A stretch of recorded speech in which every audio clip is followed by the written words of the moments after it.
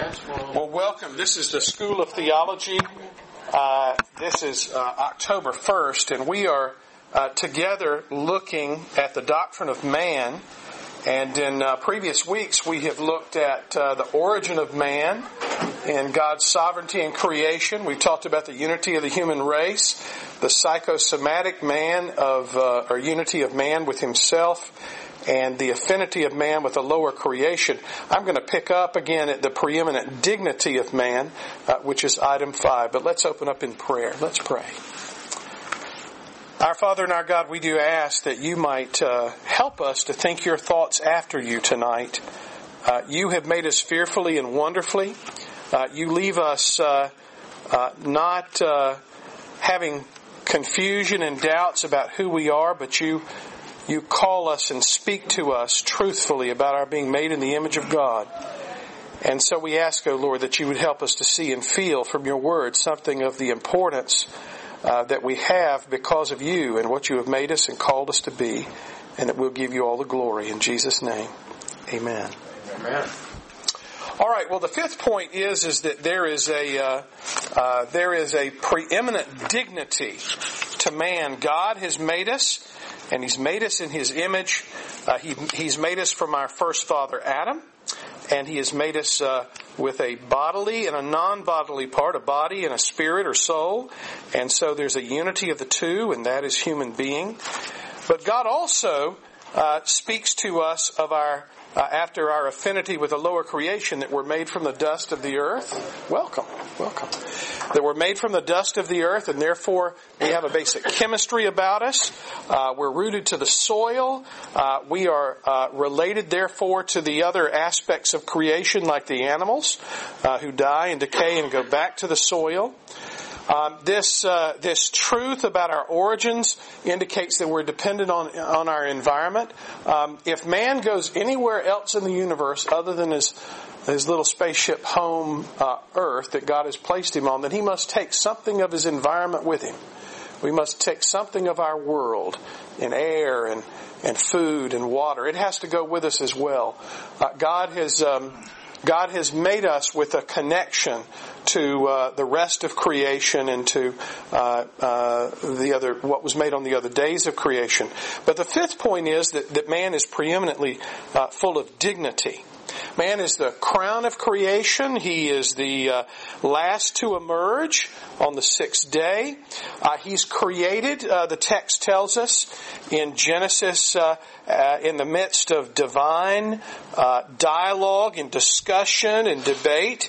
Genesis 1:26, let us make man in our image, according to our likeness. Let them rule over the fish of the sea and the birds of the sky, over the cattle, and over all the earth, and over every creeping thing that creeps on the earth. God created man in His own image. In the image of God He created him, male and female. He created them. And so we have dignity that comes from God. God chooses to make us like Himself, and He didn't have to do that. That dialogue doesn't take place in the record on any other day with any other thing that God made. He doesn't talk that way about Mother Earth. He doesn't talk that way about the birds. He doesn't talk that way about the creeping things. He talks that way about man. God has made human beings with a measure of dignity which sets us apart from the herd. And God has made us in a way that indicates His own forming, His fashioning of man. It's not a haphazard thing, but a fashioning of him. Chapter 2 and verse 7 of Genesis, the Lord God formed man of the dust of the ground and breathed into his nostrils the breath of life, and man became a living being. So there's a movement of God's hands. He forms, He makes us, He shapes us. There's intentionality, there's formulation, and there's also the dignity of Him breathing into us. There's something that He has given us which is very special that there's no indication He does for any other aspect of the creation. The sky and the heavens have not come out of the mouth of God as would have been the case in some of the conflicting stories of origins of the universe and the cosmos. Every human orifice seems to have a story in Mesopotamian history about the world having come from there. I'll leave your minds to wander over the possibilities. It's just a strange thing. But here we have the inspired record, and we're told that man is the one into whom God breathes the breath of life. There's direct divine involvement. And there's a cultural mandate that is given to our first father Adam, and therefore to us. Be fruitful, multiply, fill the earth, subdue it, rule over the fish of the sea and over the birds of the sky and over every living thing that moves on the earth. Genesis 1:28. And here, in the very short, précis summary of the creation of man in Genesis 1, we move from God deliberating to God commanding that we be fruitful and multiply, and giving us this cultural mandate to subdue the earth, to have dominion, to fill it, etc. Now we turn to chapter 2 and we get the more detailed creation account, and that more detailed creation account gives us other facts which are also true. It's not that these two stand in tension with each other. They're on different magnifications. You know, a child who for the first time looks through a microscope, it's a very exciting thing. You take a drop of rain puddle water and you put it on a little slide and put it under a microscope, and that little clear drop of water under the microscope is just teeming with life and all sorts of strange shaped creatures, amoebas, protozoa, and etc. There's an interesting history of this. You can have two contrasting things, that macroscopic view and then a microscopic view, and you see much more detail. And that's the way I would describe the difference between Genesis 1, which is more macroscopic, and Genesis 2, which is more microscopic and very interested and fascinated and focusing on the origin of man and the drama of the life in the Garden of Man. And that's entirely appropriate.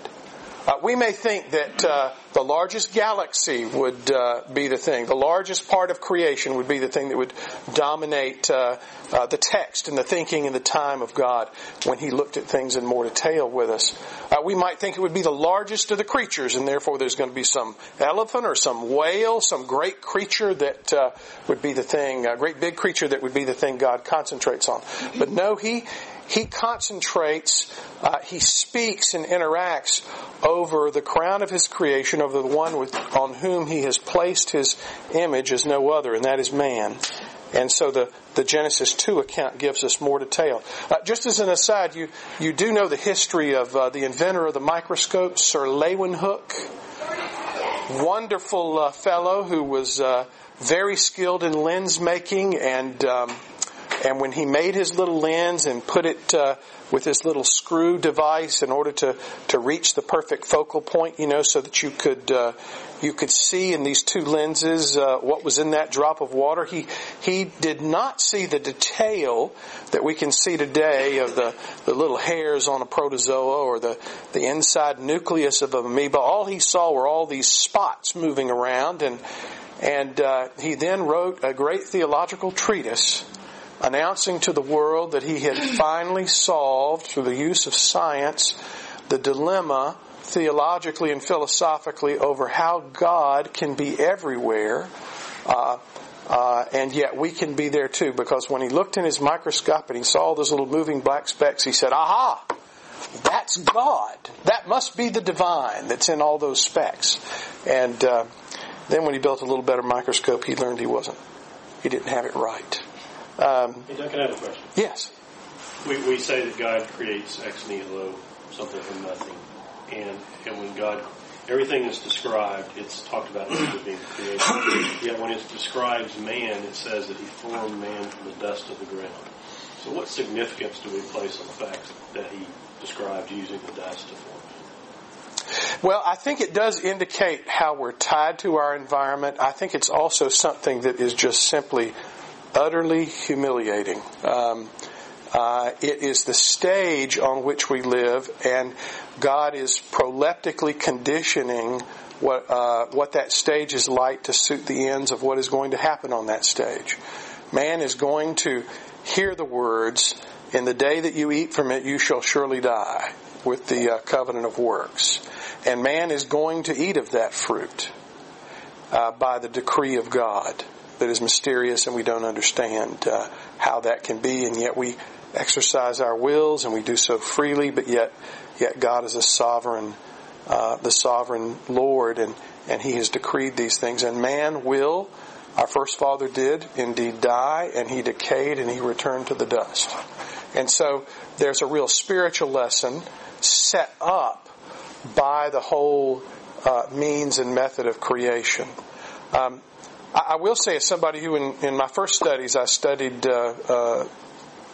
ceramic and materials engineering, and did work at MIT in Boston, the PhD program there under Professor David Kingery, who was the top man in the field in the world, and it always encouraged me to remember that because God had made the created order and He'd made us part of it and integral with it, that there is inescapably spiritual implication as we study the created order. Sometimes people try to divide the faculties like Kant did.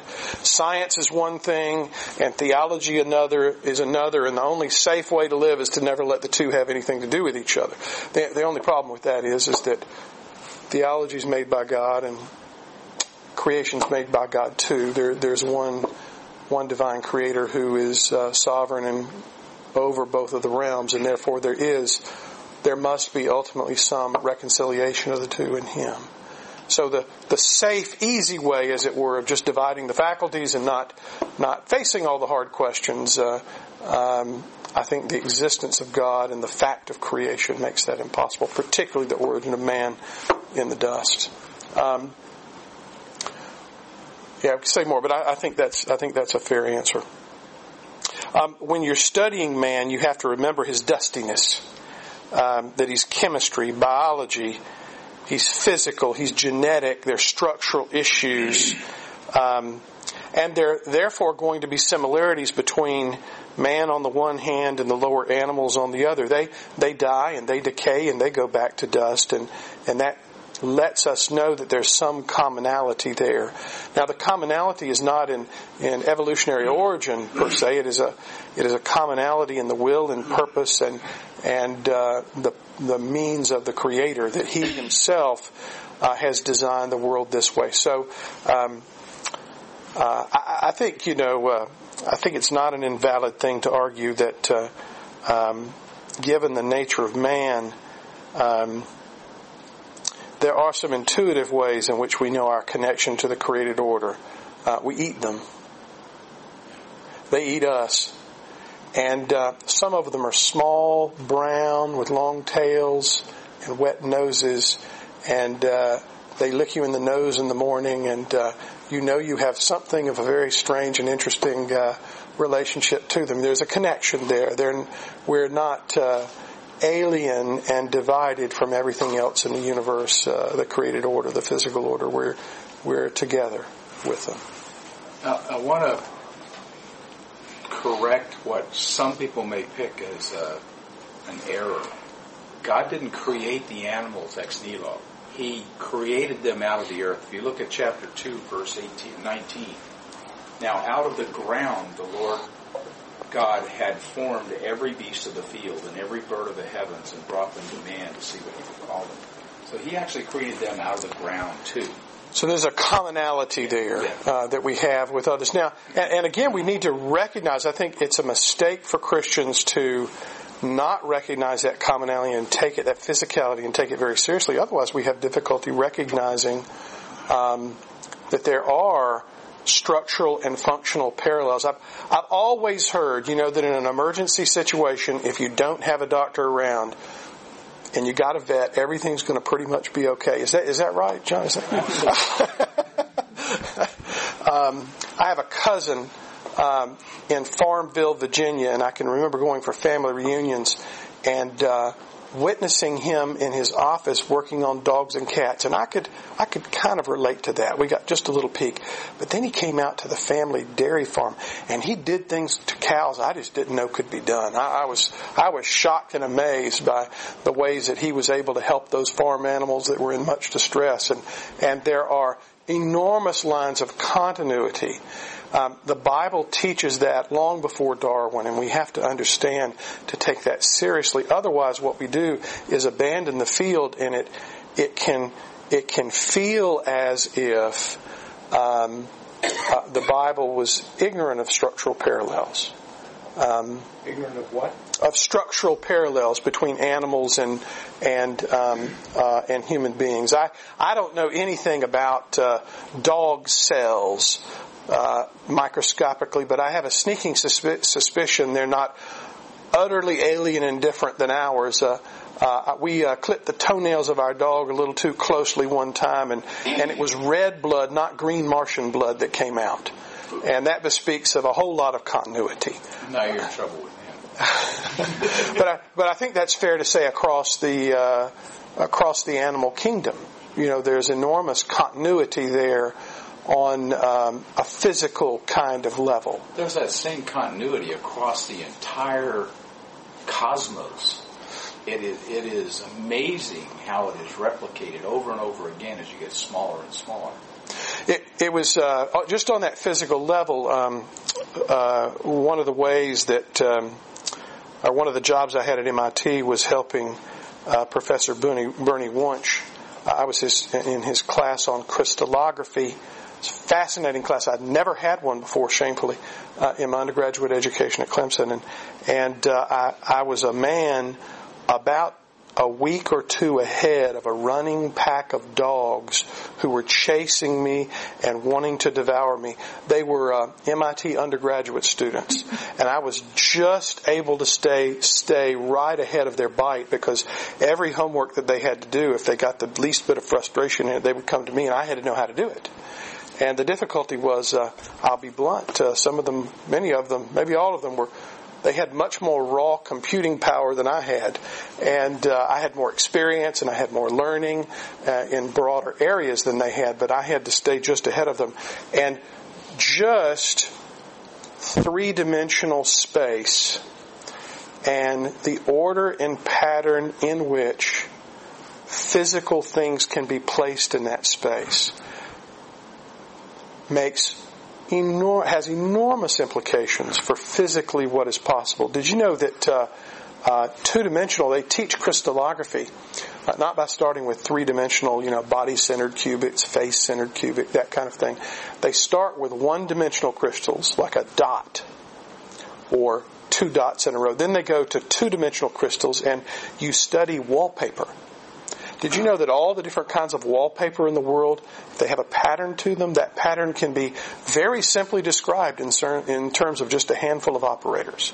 There are just a handful of basic crystal patterns in wallpaper, and that becomes the basis for all the different minerals, and is enormously influential in pharmaceuticals and geology and etc. more generally. So there is continuity across the created order, and particularly the scriptures here are highlighting continuity between man and the lower creation. About the dignity of man, let me further say that that man is one who is not just an animal, is not just a machine or a computer or some kind of device. Man has a preeminent dignity. Those are useful analogies for different aspects of things. You could draw graphs, and you could do a video of the movements of my arm. You could come up with a point or a frame of reference. You could describe the motions that I'm making right now in terms of mathematical equations. All of that's wonderful. You could write computer programs, and you could project holograms doing the same sort of movement. All that's very nice, but at the end of the day, man is more than a hologram. Man is more than a robot or a machine. Man has preeminent dignity because he's made in the image of God. He has had the breath of God breathed into him. His role is unique. He's to preach the glory of God. He is to give glory to God as he thinks and interprets the created order and leads it. And we need to recognize that in dealing with others, we cannot abandon a recognition of the fact they're made in the image of God and they're important. This is. It sounds strange, perhaps, to you, but different people have different ways of sizing up a man. Sometimes they'll size them up by how they're dressed. I went home and I put on this tie because I felt guilty, because the last few times we met, Dr. Stacy was dressed a lot better than I was, and so I had to put this tie on. Somebody sizes up folks by the way that they dress. I'll tell you, one way I have always, and I saw this in my father, and it's something that I have valued, and it's theologically based, which is I size up a man by the way he treats the janitor and the maid. I size up the man by how he treats the person that works in his yard. Are people viewed as people, or are they just things? Little pawns to be moved around on the table. If that's the case, something's wrong, because we're not recognizing the preeminent dignity of man. Even the most humble man has the image of God stamped upon life and heart, and that is to be honored for the sake of God and to be recognized.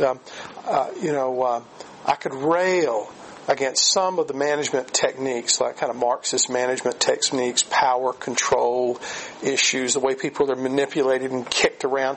It's easiest to see in the old-fashioned ones, where people are brutal and cruel, but there are economic and political implications inescapably to the image of God in man, and that ought to make an impact in how we treat shop clerks, how we speak to them. Do we give them eye contact? Do we show any concern for them as human beings, or do we treat other people as if they are just our tools to be used as we wish? Well, we could say much more, but we have to press on.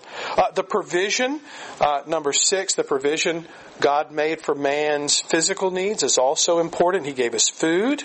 The trees were good for food.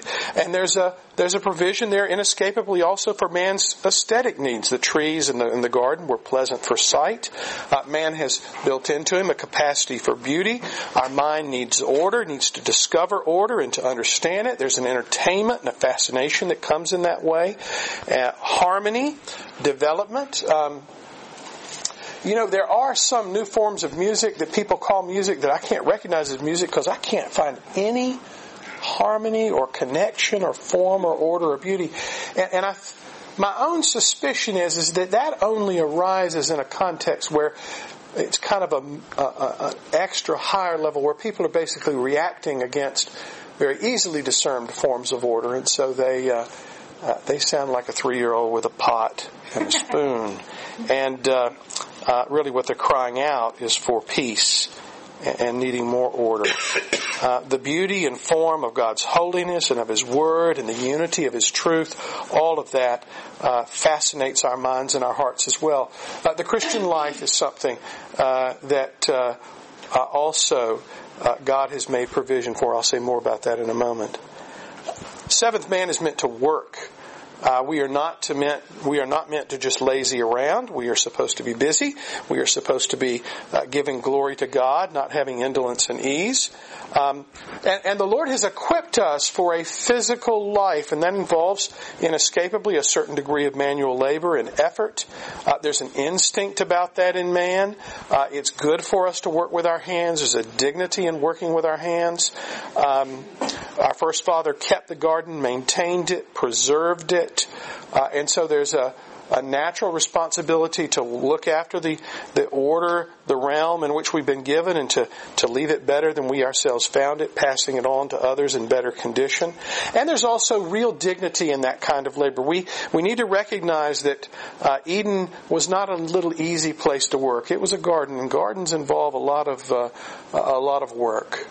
They're not just places of passivity. A lot of creativity is found in manual labor, even certainly more broadly in the labor of man. When talking about the workers who help prepare the tabernacle and the temple, the Scriptures speak of the wisdom in their hands, and there really is wisdom in the use of tools and being able to bridge that gap between the conception of what you can conceive in your mind and what you can produce with your hands. God has given glory in that, and we need to recognize that that kind of labor is not inhuman, it's quite human and has dignity. God also provided for man's development. There's an instinct, built-in interest, growing, pushing. Man was to colonize, to move out, not just to stay in Eden. There's the implication of that in the cultural mandate. Be fruitful and multiply, fill the earth, not just fill up Eden. And so there was beyond Eden and a perception of that and a need to, because of being made in the image of God, to fill all in all. A finite creature, yes, we are, but even as finite creatures made in the image of the Infinite One, we have a natural tendency to reach and to reach farther, and that's part of what we see in little children, but we also see it in down at NASA. It's a small step for man, a giant leap for mankind. The spirit of adventure is part of humanity and impacts all aspects of our lives, physical, mental, spiritual. And you know, folks that don't have that simple creational fact clearly in their minds, they can get enormously confused. I can remember in seminary, there were all these folks in seminary that almost at once got dramatic divine calls to go to the mission field, particularly to Australia. And all these folks got the call the week after that movie Crocodile Dundee came out. They all felt the call of God to go. And you need to recognize that the desire to go, the fascination with another culture, the experiencing of it, the learning that comes through all that's wonderful. It's very human. It's very good. We're going to go if we're human. The question is, are we going to baptize and make disciples? That's the harder question. Not a lot of those missionaries worked out too well, I hate to say. Some of them never made it because they actually weren't called of God. And you can have people that get confused between a natural tendency and a call of God. You know, if I wanted to get all worked up about a dramatic missionary call, now where do you think I would get that call to go?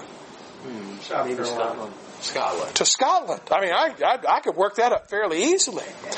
Just give me a little haggis and toddies and neeps, and I could get all excited, about going to Scotland. But you have to discern. This is a question I face directly myself. You have to discern. Is this a call of me and my flesh? Or, yes, I'm made in the image of God. Is it natural or is it supernatural?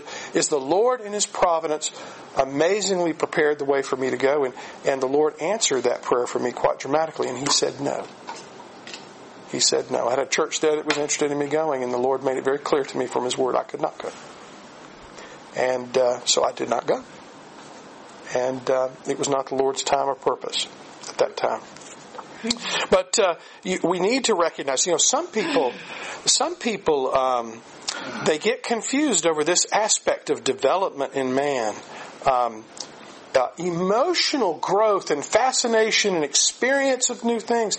And they misunderstand that good natural human tendency, and they want to throw out the scriptural principle and throw off the directions of God with regard to worship, and they just love the fascination of the experimental in public worship. And that may please them, but I have no confidence from the Bible it pleases the Lord at all. He's fairly straightforward in what He asked for in the Old Testament and also in the New. He wants the Word read and preached and sung and prayed and seen.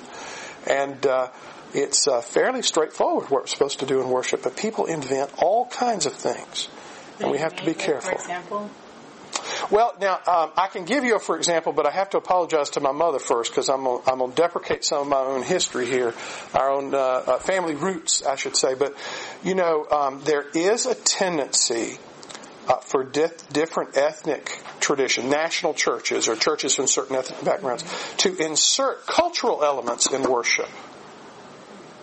And the sweetest one I can speak of is my own family's Moravian heritage. The Moravians have a love feast, which I think everybody ought to do and ought to go see. But I think we ought to do it, but I think we ought to do it after church one day in a fellowship time, not in public worship itself. But they hand out coffee, they hand out Moravian buns, they hand out candles, you sing Christmas carols and you hold those candles up. This little light of mine, I'm going to let it shine. It's a wonderful kind of thing. They have beautiful decorations. They have the best bands in the world, beautiful brass bands to help lead corporate public singing. Their liturgies actually are impeccable because they're all 18th century, straight out of the Bible. It's wonderful. But the Scots, for example, have you all heard of this thing in American Presbyterian churches called the kirking of the tartan? Mm-hmm. I saw that once. Actually, it was at a funeral. They didn't ask my permission for it, but all these guys in skirts showed up and they started marching in with daggers, and there was nothing I could do to stop it. And they went up to the front communion table, and I was trembling the entire time. I thought they were going to stick the dagger in the communion table. What they would do, though, is they went up and laid it down sideways with a thump. And the guy would say, Klein Murray is here. And you're like what? Yeah, it was this Braveheart kind of thing. It's the strangest ceremony I've ever seen. Well, that's a cultural thing, okay? And there are American churches that do this. And they do it kind of for cultural. When I went to Scotland, for the first 3 or 4 months we were over there, I kept thinking, they do the strangest kind of Scottish things over here in the church. And then you get kind of acclimated to that, and you take a deep breath, and you turn around and look back home, and you go, oh my, we do it too. We do American kind of stuff. And so I'm not trying to say culture's bad. Culture can be wonderful, but just in the area of worship, we have to make sure that we don't confuse, natural tendencies with the spiritual requirement. People have taken the Lord's Supper, for example, and turned it into the equivalent of wine and cheese party. What's the taste? What's the texture? Now, what kind of bread? What kind of wheat was the bread made out of? I sat and listened in seminary to 2 guys have this debate, not about grape juice versus wine. I was ready for that. It almost came to mortal blows over whether it should be wine or port. They were arguing over concentration of wine, of alcohol, and color. And at some point I just thought, that's interesting. I don't see this anywhere in the pages of the book of the New Testament. That kind of argument. So be careful, because we can confuse these developmental things that we like and read them back on God. Finally, the provision of man spiritually is also made. Item number 9 here, as we're running out of time. It can be difficult to see, but there is an example in Genesis 3:8 of man walking in the garden, God walking in the garden with man in the cool of the day. Don't underestimate taking a walk with the Lord and the communion and the conversation and etc. that goes on with that. We see it also in Jacob's ladder to look elsewhere. Adam enjoyed special revelation from God. When you're on a walk with someone, there's not utter silence. You can ask almost about anything.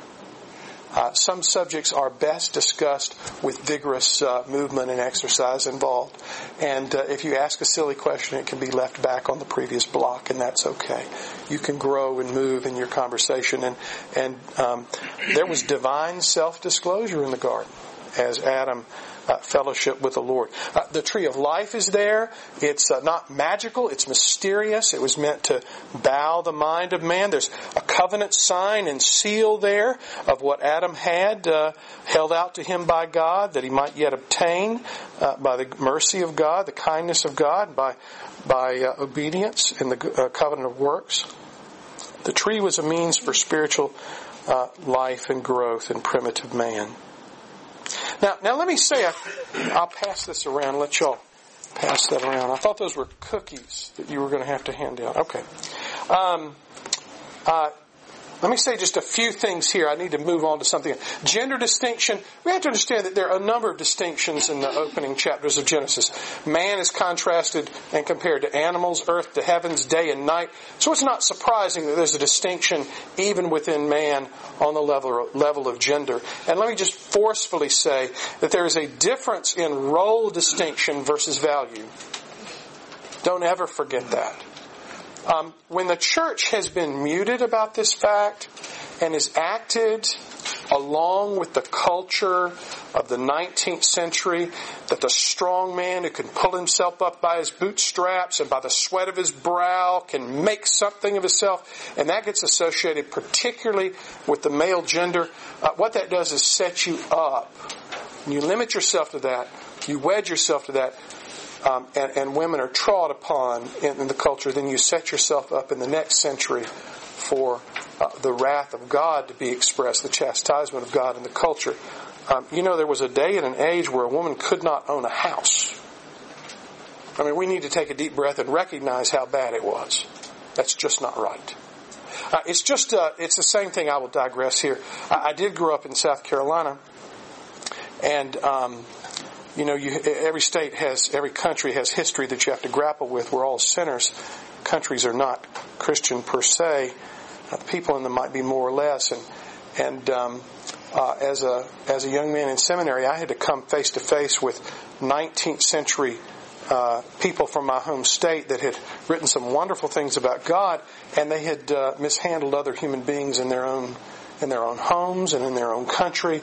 The legacy of chattel slavery in this country is heartbreaking in its theological basis and implication. Even the finest of men who tried to muse on that were children of their own day. They did not understand the covenant of grace well, or the covenant of works and enough to tell. They didn't understand creation well. They also didn't understand about God. In the covenant of redemption, God, out of justice and right, God the Father promised to reward the Son for his work of obedience. And where there is labor, justice demands reward. That's the whole basis of the covenant system. The covenant of redemption in the Trinitarian, in the covenant of works with regard to man, and even in the covenant of grace. We're not rewarded in the covenant of grace with salvation because of our work. We're rewarded because of Christ's work, his active and passive obedience. And there was something fundamentally wrong, and a misunderstanding of the inherent dignity of man, and a misunderstanding of the fact that honor should be given because we're human, even though there is a different role relationship.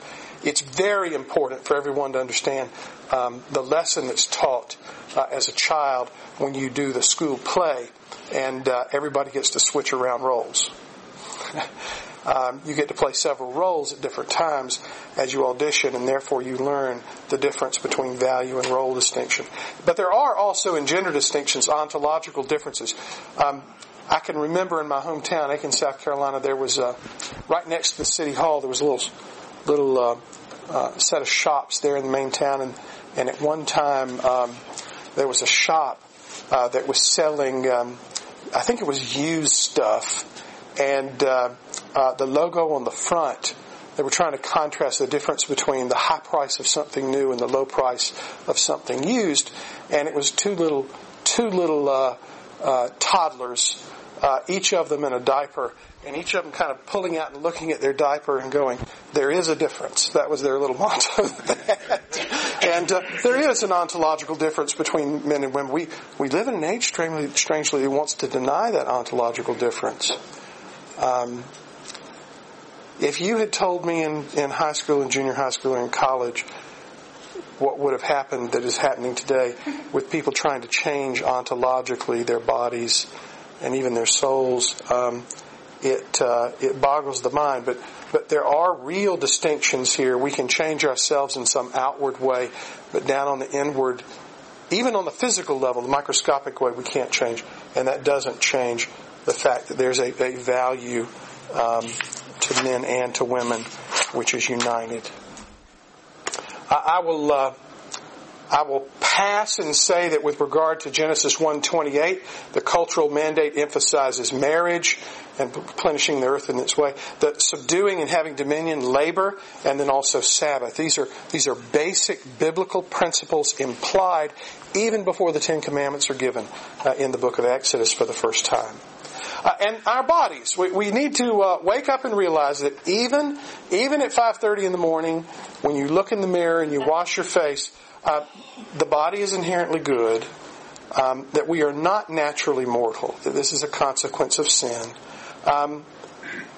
There is no necessary inherent conflict for a human being between body and souls. We do have a conflict. We do have tension, but that's because of sin. But it's not necessary to us, to human being.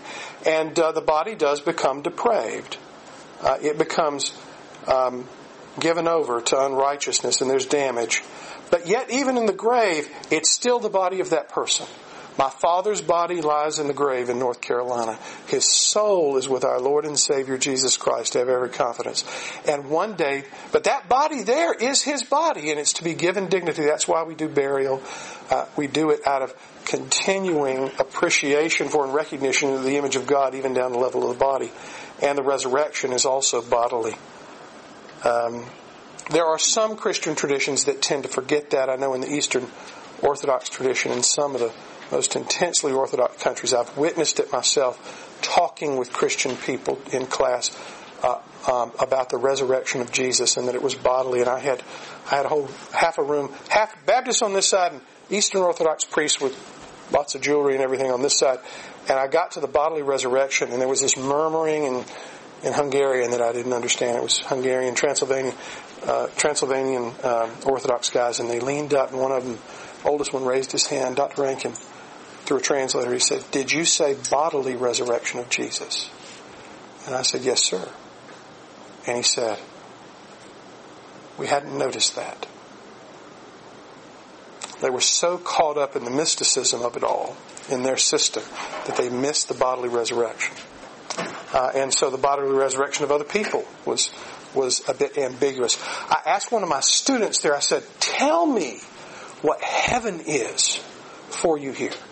And he thought for a moment and he said, "Heaven is sitting on a cloud and being spoon-fed borscht soup by your grandmother." And it was some kind of cultural, ideal. But it had no relationship to the body, really. It was just some evaporated ideal. All right, the soul is differentiated from the body. The soul doesn't die, it lives on.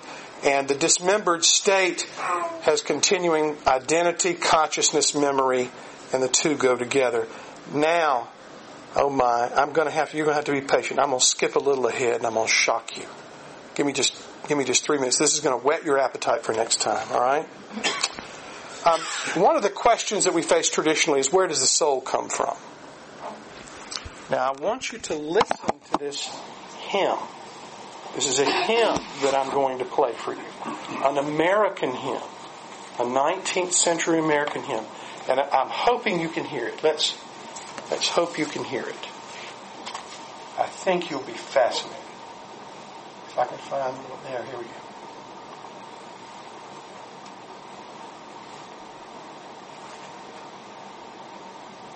Oh, my Father, thou dwellest in the highest place. When shall I regain thy presence and again behold thy face? In thy holy habitation, did my spirit once reside. In my first primeval childhood was I nurtured near thy side.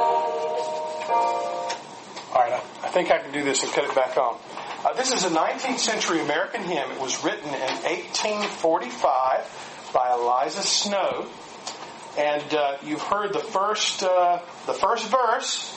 It's set to the tune of Gentle Annie, which was an Irish ballad written just a few years before this. It swept the country. It's a very sentimental kind of song about a young Irish lad whose I think girlfriend or fiance or new wife, she died, and he's hanging out by her grave, and he's all upset he's not going to see her again. It's all about love and loss and grief, and a tearjerker, tearjerker kind of song. And that tune just kind of is a little haunting. It's very Celtic. O my Father, thou that dwellest in the high and glorious place, when shall I regain thy presence and again behold thy face? What's a little funny about that? Regain thy presence and again behold thy face. That's a little funny. In thy holy habitation did my spirit once reside. No. In my first primeval childhood was I nurtured near thy side. It almost Sounds like sounds a Mormon. Mormon. This is Brigham Young's favorite hymn. Let's listen a little more. I had learned to believe on earth through thy Spirit from on high. But until the kingdom of knowledge was restored, I knew not why. Here we go.